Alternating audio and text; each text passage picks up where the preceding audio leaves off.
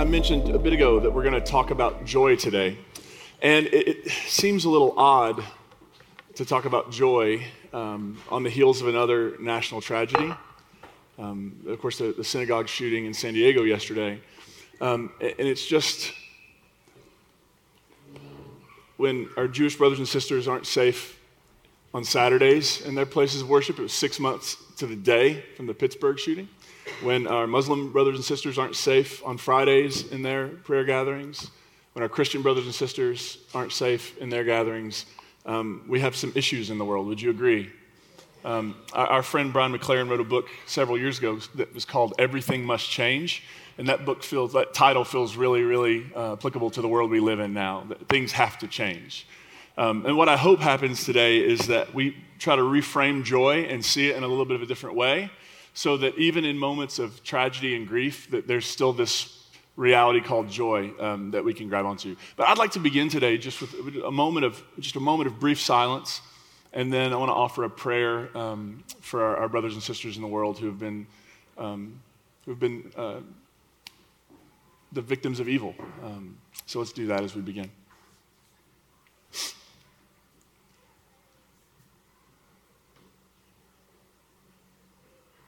God, in whom we live, move, and exist,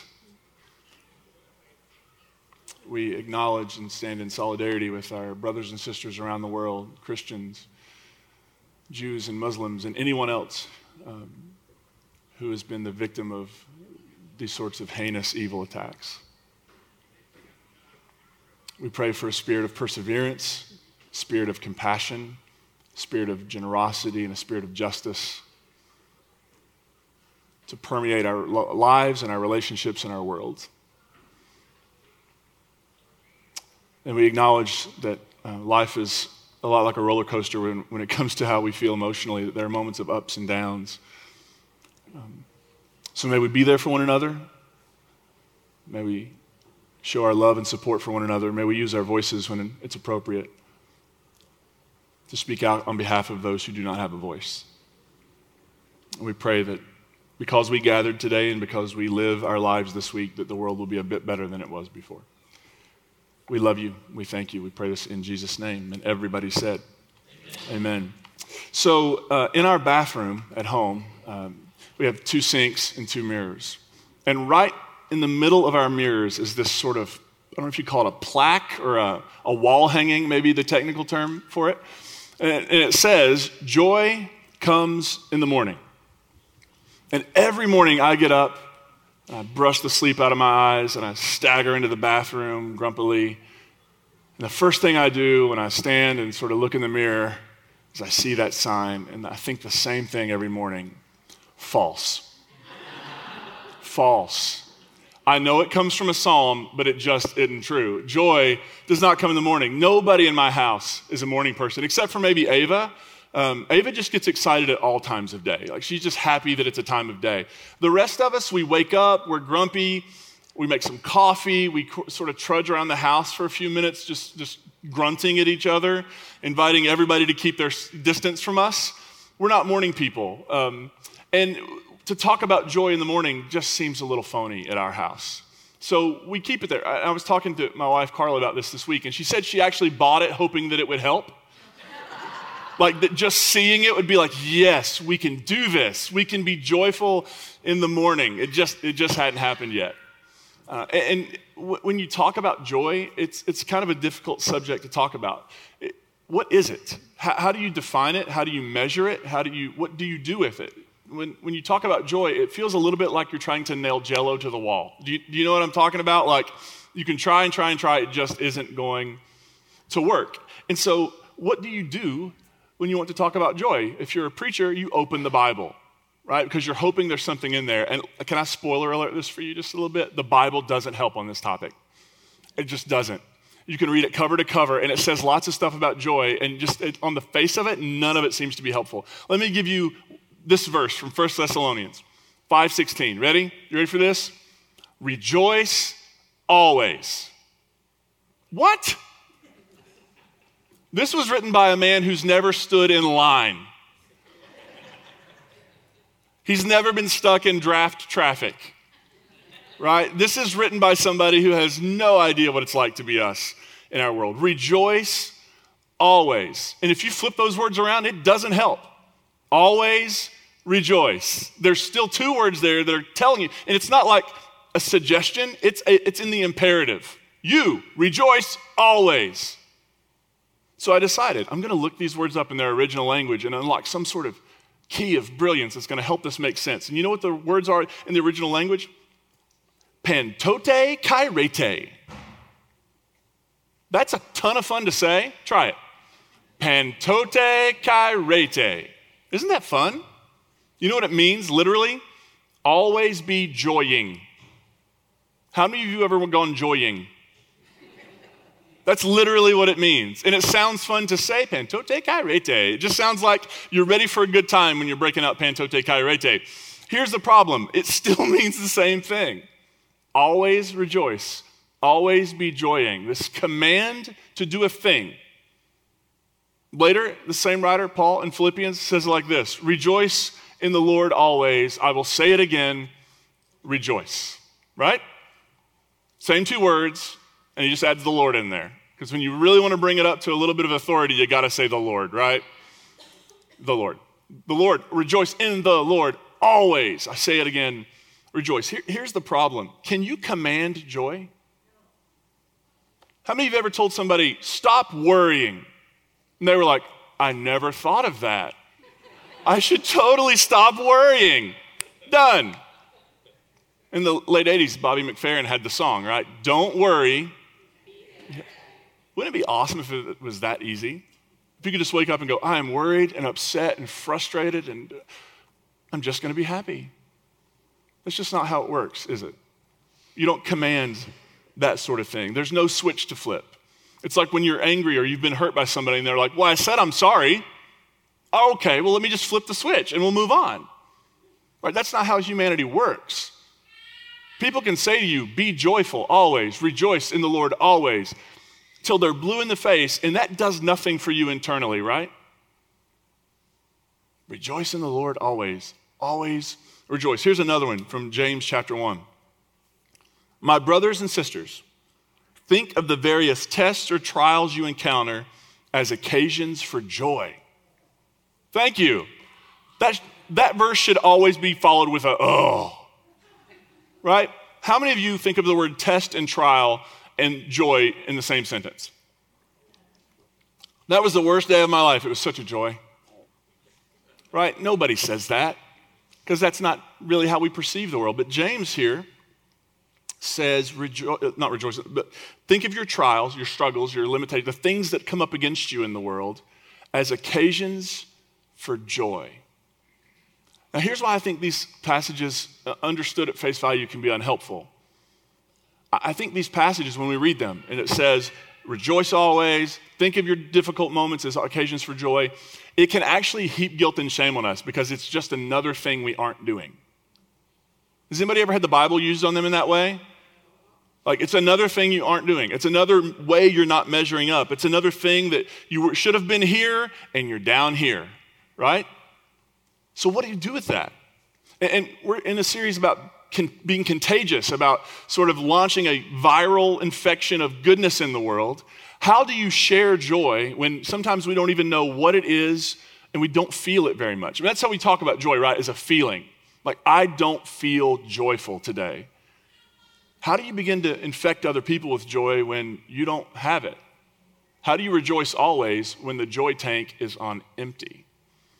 Well, I want to offer today a different way to think about joy. I think when we talk about joy, we generally have our terminology confused. And I want to think about it like this. How many of you ever thought about the difference between climate and weather? Anybody? Okay, so there's this myth that joy and happiness are the same thing, right? That you can interchange those words. I'm happy and I'm joyful, and those are the same thing. When you meet a person who's really, really happy in the moment, you would say, that's a joyful human being, right? But I don't think those are true. I don't think joy and happiness are the same thing. I think we can think about it as the difference between climate and weather. Climate is the weather over a long period of time, right? It's why when you go to a place that's tropical, you don't pack your winter coat, right? Because you know what the climate is there. Weather basically refers to changes in the atmosphere that happen all the time. Right, so today, the last couple days, it's been kind of cool, right, compared to what it was. Tomorrow, it's supposed to be like in the upper 80s, I think. The weather changes every day. And if you live in this part of the world, at least I know, I don't know, maybe it's different here in Nashville, but in Kentucky, you can experience all 4 seasons in like one day. Morning, noon, night, and then late night. You have all sorts of different things going on in the weather. So weather changes all the time, but climate is sort of this steady, hopefully, not so much in the world we live in now, but it should be this steady expectation of what weather is like over a long period of time. Let's try today to think about joy as the climate and happiness as the weather. Right? Joy as the climate, happiness is the weather. I think one of the things that robs us of joy most of the time is that we tend to allow circumstantial happiness to dictate reality. And it's really hard not to. How many of you, when you wake up and something goes wrong right away, you immediately think in your head, it's going to be a bad day? Anybody? So you wake up and realize that you forgot to get a new toothbrush, or you wake up and you realize that your kids are sick, or you wake up and you realize that you're out of oatmeal. Like whatever the thing would be that would just rock your world. Oatmeal's a big one, but like whatever your thing would be. You get stuck in traffic, you're running late for work, you spill coffee on, like whatever that thing is. It can set the tone for the whole day, and it can set the tone negatively, right? Like this is going to be a bad, bad day. And then something happens, and we have that emotional whiplash. We're like, this is a really good day. I mean, imagine this. You spill coffee all over yourself, and a bird bombs you from above, and then you win the lottery. What kind of day was it? Right, you won the lottery. You could buy new clothes. You could buy a new friend. You don't need anything. All right, you won the lottery. I actually thought about this on the way here. For the first time in my life today, I saw on the way here a bald eagle in the wild. Right, it was swooping. It wasn't that glamorous. There was something dead in the road, and it was swooping down to get a bite. So, like, when it happened and it's going down for the roadkill, I looked at my wife and said, majestic. Right, like just this, never seen one in the wild. Now, that was a nice bird sighting, but most of the time in my life when I've been around birds, it has gone poorly because I have a target on my back or on my head. We were in New York City last year, and we were walking down the street eating an ice cream cone, and I got totally demolished by like 3 or 4 birds at one time. Just zooming. I had a very different experience of that than I did seeing the bald eagle this morning. That was awesome. That made me mad, right? So whatever happens, circumstantial happiness, the sort of the ups and downs of a typical day, it can leave you with emotional whiplash, and it can leave you feeling like you're a person who doesn't have a lot of joy to offer in the world. But that's just today. Like that's just a moment. That's just some things that happened within a 24-hour period of your life. It doesn't have to define your capacity to be a person who not only possesses this, whatever this thing is called joy, but you could actually share it with people around you. And I think the other thing that really limits us is that we want to compare ourselves to other people all the time. And I think comparison kills joy quicker than anything. I often wonder if LeBron and Michael Jordan get together and talk about who's better. Have you all been in that debate ever, you basketball people? Like, who's better? Who's the greatest of all time? Is it LeBron James or is it Michael Jordan? And people are very passionate. I don't think either one of those guys care because they're both doing okay, right? And yet the way we tend to operate in this world is we compare. We know how we're doing based on how they're doing, right? And here's how you know we're doing well. We're doing a little bit better than they are, right? And so we compare ourselves, we compare our possessions, we compare our checkbooks, we compare all of our lives. How many of you ever done this before? Like you see other people's kids behaving and you're like, my kids don't do that. Anybody else ever had that happen? Right? You compare how other parents are under pressure and you're like, that's not me. You compare how other people respond to difficult situations and you're like, it's not me. It's not me. And we walk around with this sense of, we're not them. Here's the good news. You were never supposed to be them. Like that's not what you signed up for in life. It's not to be them. It's to be the only you that you can be.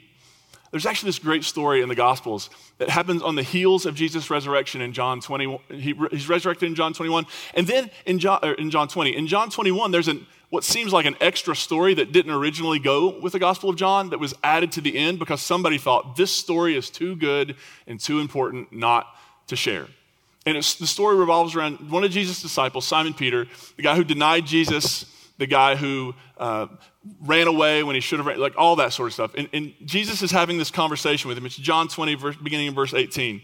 Jesus has just said to Peter 3 times, "Do you love me?" All right, and if you know the story, no spoiler alert here, or maybe, Simon Peter has denied Jesus 3 times. Jesus comes back after the resurrection and says, "Do you love me? Do you love me? Do you love me?" And here's what Jesus follows that with.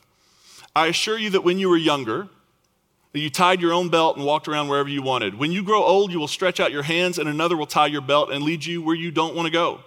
He said this to show the kind of death by which Peter would glorify God. And after he said this, he said to Peter, "Follow me." Here's what Jesus says. Okay, you're back in the game. This is going to end poorly for you. You're going to die for this thing that you're saying you want to be a part of. It's going to cost you your life. The freedom you've known as a younger person is going to be gone, and you are going to eventually, church legend, tradition, we don't really know, but it says Peter was crucified as well. That's what he says to him. You want to follow me? Here's what you're signing up for. Notice what he does next. Peter turned around and saw the disciple whom Jesus loved following them. By the way, if you're the person who got to write one of the Gospels and you name yourself the disciple who Jesus loved, you win for eternity because nobody can contradict that, right? He sees this other disciple following them, the one who had leaned against Jesus at the meal, and Peter says to Jesus, "What about him?" This moment where Jesus essentially says, here is the mission and purpose of your life. You lead this thing and you die for it. And he's like, okay, what about that guy?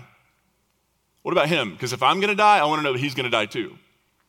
If I'm going to suffer, I want him to suffer equally. And here's what Jesus says. If I want him to remain alive until I come, what difference does that make? What is that to you? You must follow me. Why are you worried about his story? Why are you worried about his work? Why are you worried about what I've given him to do? I've given you a thing to do. And it's going to be difficult, and it's going to be arduous, and it's going to be painful at times, and it's also going to make you alive in ways you never imagined. Don't worry about what I've given him. Worry about what I'm giving you. So next time, if you have kids and they say to you, well, why does so-and-so's mom let them do that?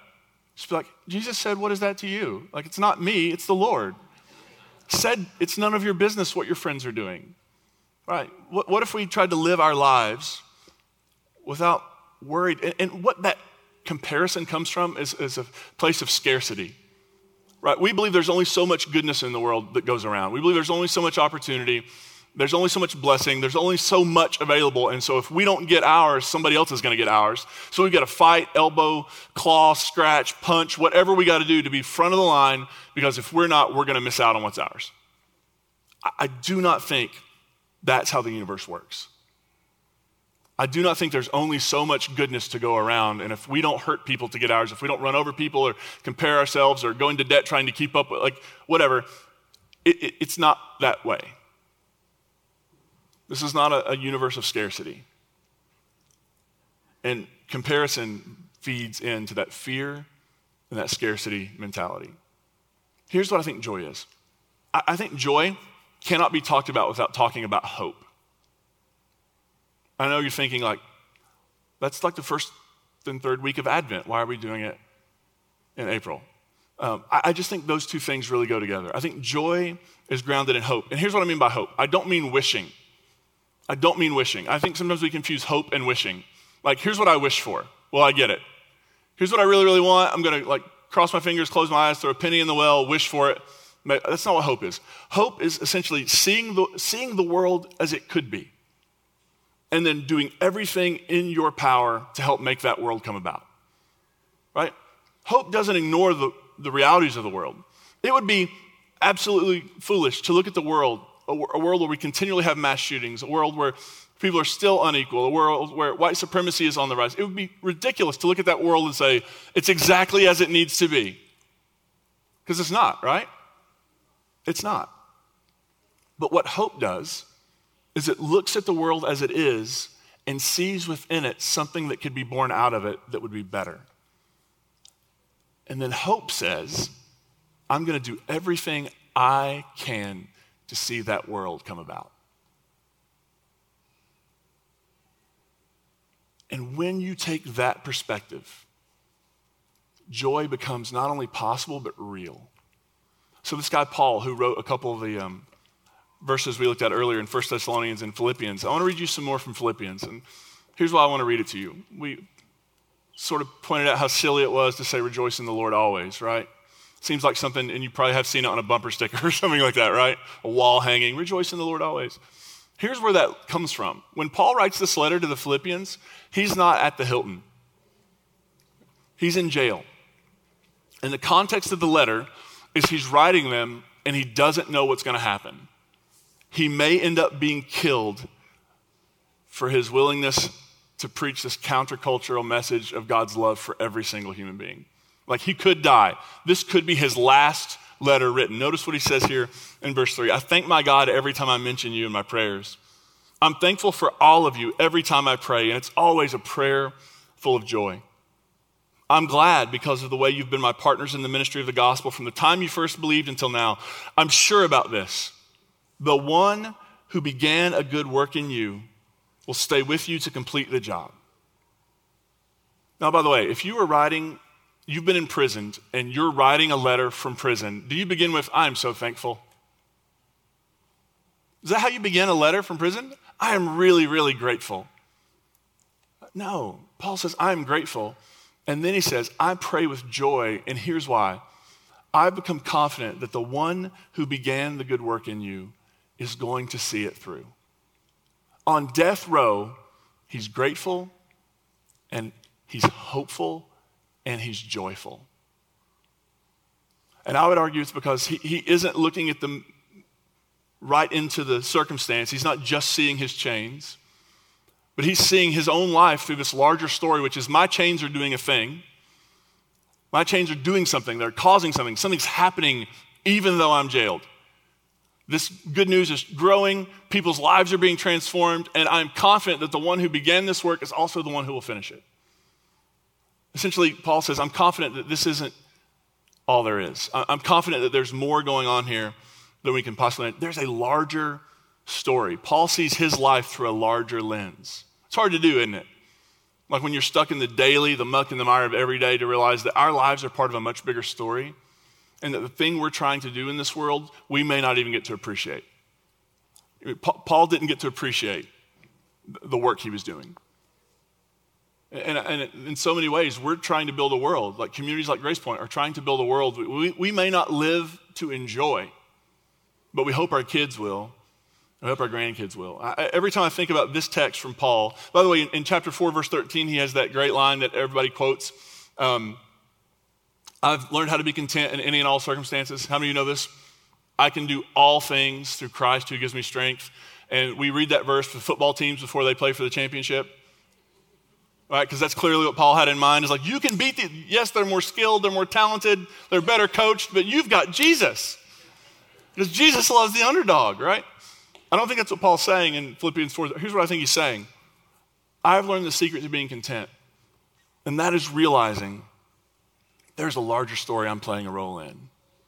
And realizing that my life matters in this story and that it's going somewhere good even though I may never see it. I always think about Martin Luther King Jr. when I read this text. Because Dr. King saw and envisioned a world that has still not yet been fully realized. But he saw it. And that hope he had for where the world could go brought him joy. April 3rd, 1968, he was in Memphis. He was giving a speech. I believe it was to a group of sanitation workers who were on strike. It was the last speech Dr. King would give. He would be assassinated the next day. I want to play you a clip of how he ends that sermon. And you could call it a speech, but that is a sermon. It's called The Mountaintop. How many of you are familiar with the Mountaintop speech, sermon? So listen to Dr. King's words here as he wraps up this speech. Well, I don't know what will happen now. We've got some difficult days ahead. But it really doesn't matter with me now because I've been to the mountaintop. I don't mind.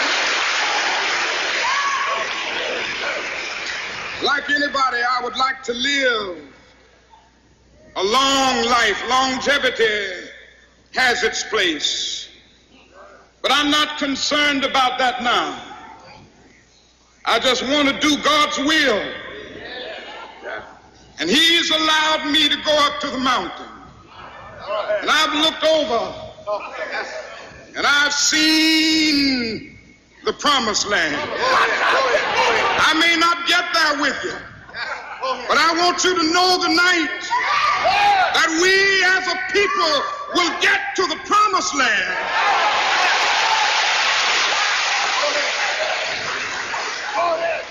So I'm happy tonight. I'm not worried about anything. I'm not fearing any man. Mine eyes have seen the glory of the coming of the Lord.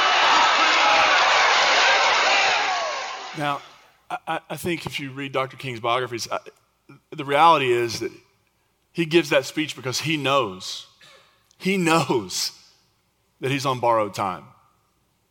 The amount of hate and the amount of resistance that he faced on a daily basis, the handwriting was on the wall, and he gets up, and I don't know that he knew it was his last speech. I probably didn't know it was his last speech, but he gets up and he gives this sermon, and it's full of energy, and it's full of joy, and it's full of hope. And he says, there's a world that will be born, and I may not get there with you, and some of you all may not get there with it, but our descendants are going to get to the promised land. And he used the word happy, but we all know what he was really talking about was joy, right? Because I don't care who you are. I don't care how thick and tough your skin is.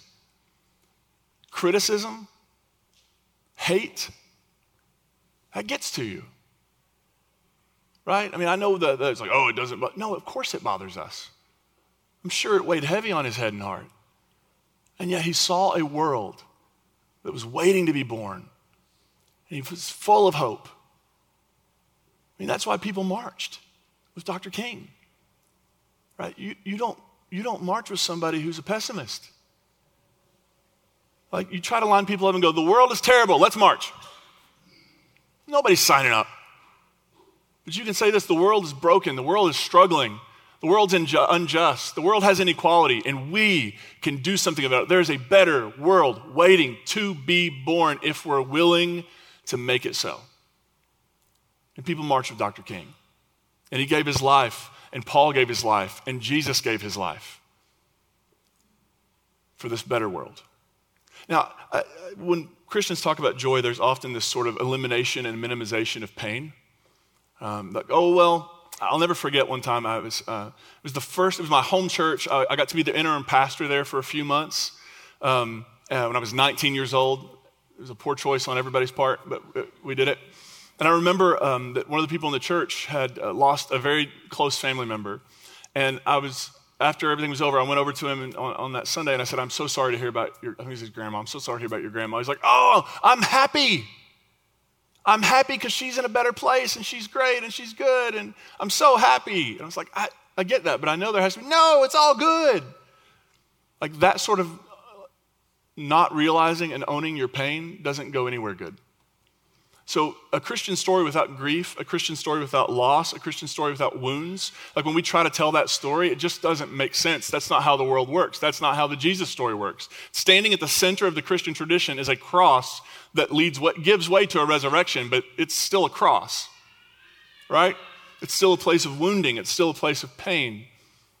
Wounds are difficult. They're painful. And yet what we see in these people, Jesus, Paul, Dr. King, and so many others, is this reality of holding pain, feeling it, and yet because you have this hopeful vision of the world, you can still celebrate where things are going, even though it's costing you something. Right? Even though it's costing you, you see where it's going. And I think that's the kind of joy, that kind of hope-fueled joy is what's contagious. It's what other people they want it. They maybe don't even know how to access it. They don't even know it's already inside them, just waiting to be unlocked. That's the thing. Like, you don't have to go looking for joy. It's not like under a rock or in the backseat of the trunk of the new car. It's in you. It's in you. It just has to be unlocked. The spiritual life is not this endless grasping and chasing for the next thing. It's often sitting still and allowing the thing that is already in you to be born. And so when we talk about joy, I'm not saying go find this thing, go turn up every rock, I'm saying, what if we were just cultivate an awareness of what's already, what is it that is bringing us hope, and how can that birth joy in our lives? So how many of you seen, is it Marie Kondo? Is that right? On Netflix? What is her shtick, her line is, here's how she helps people declutter, right? And here's what she says. Here's how you decide what to keep and what to get rid of. Does it bring you joy? Now here's the problem. Everything can bring you, like in that frame of reference, well, I don't want to get rid of that, it brings me joy. You don't use it, but if I did, it would bring me joy, right? I don't want to clean out the garage, I'm sure everything in there brings me joy. Just don't know yet. But what she's getting at ultimately is when you see a thing, is it really something that means something to you, or is it just something? And I thought, what if we were to talk about joy in this way? What if we were to talk about paying attention? So that when we talk about joy, what we're saying is, there's a larger story that I'm giving my life to. There's a larger story that I'm giving my hope to. There's a larger story that I'm giving my energy to. And that larger story is making me more hopeful and more joyful about where this world is headed, about where my life is headed, about where, like this hopeful joy. And so here's the challenge I want to give you sort of as your homework. Is it okay to give homework? Okay, here's your homework. And if you come to Reconstruct on Thursday night at the Red Bicycle, we can begin with this and just sort of knock this around a bit.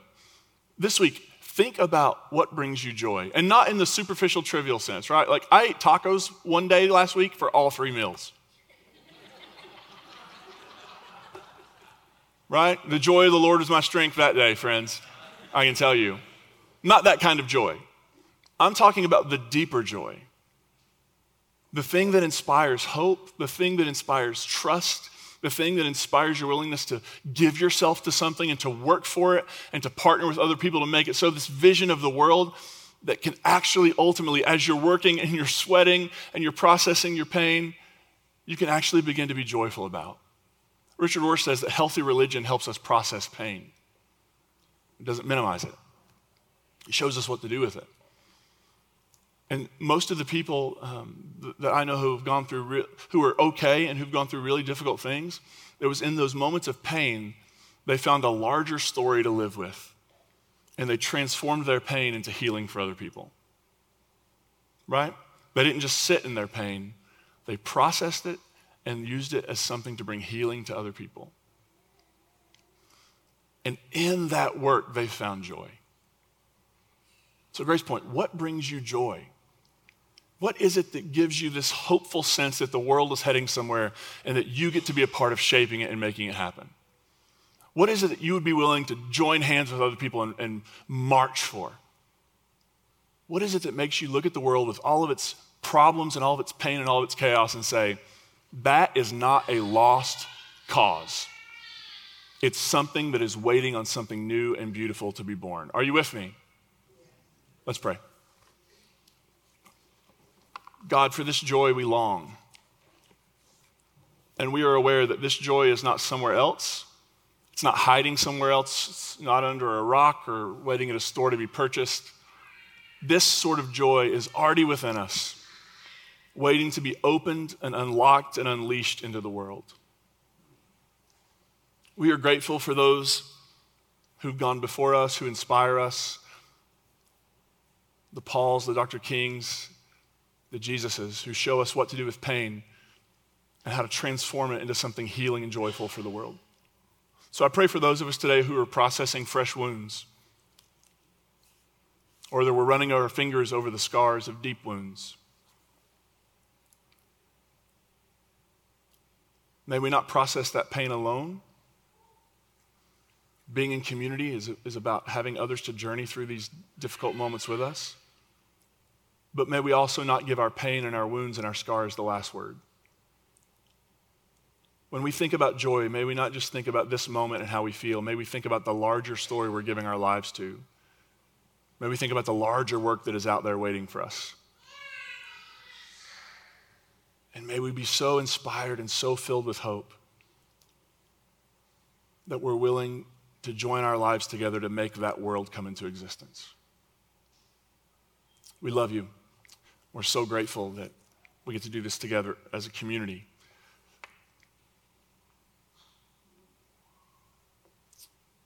And we offer this in the name of Jesus. And everybody said,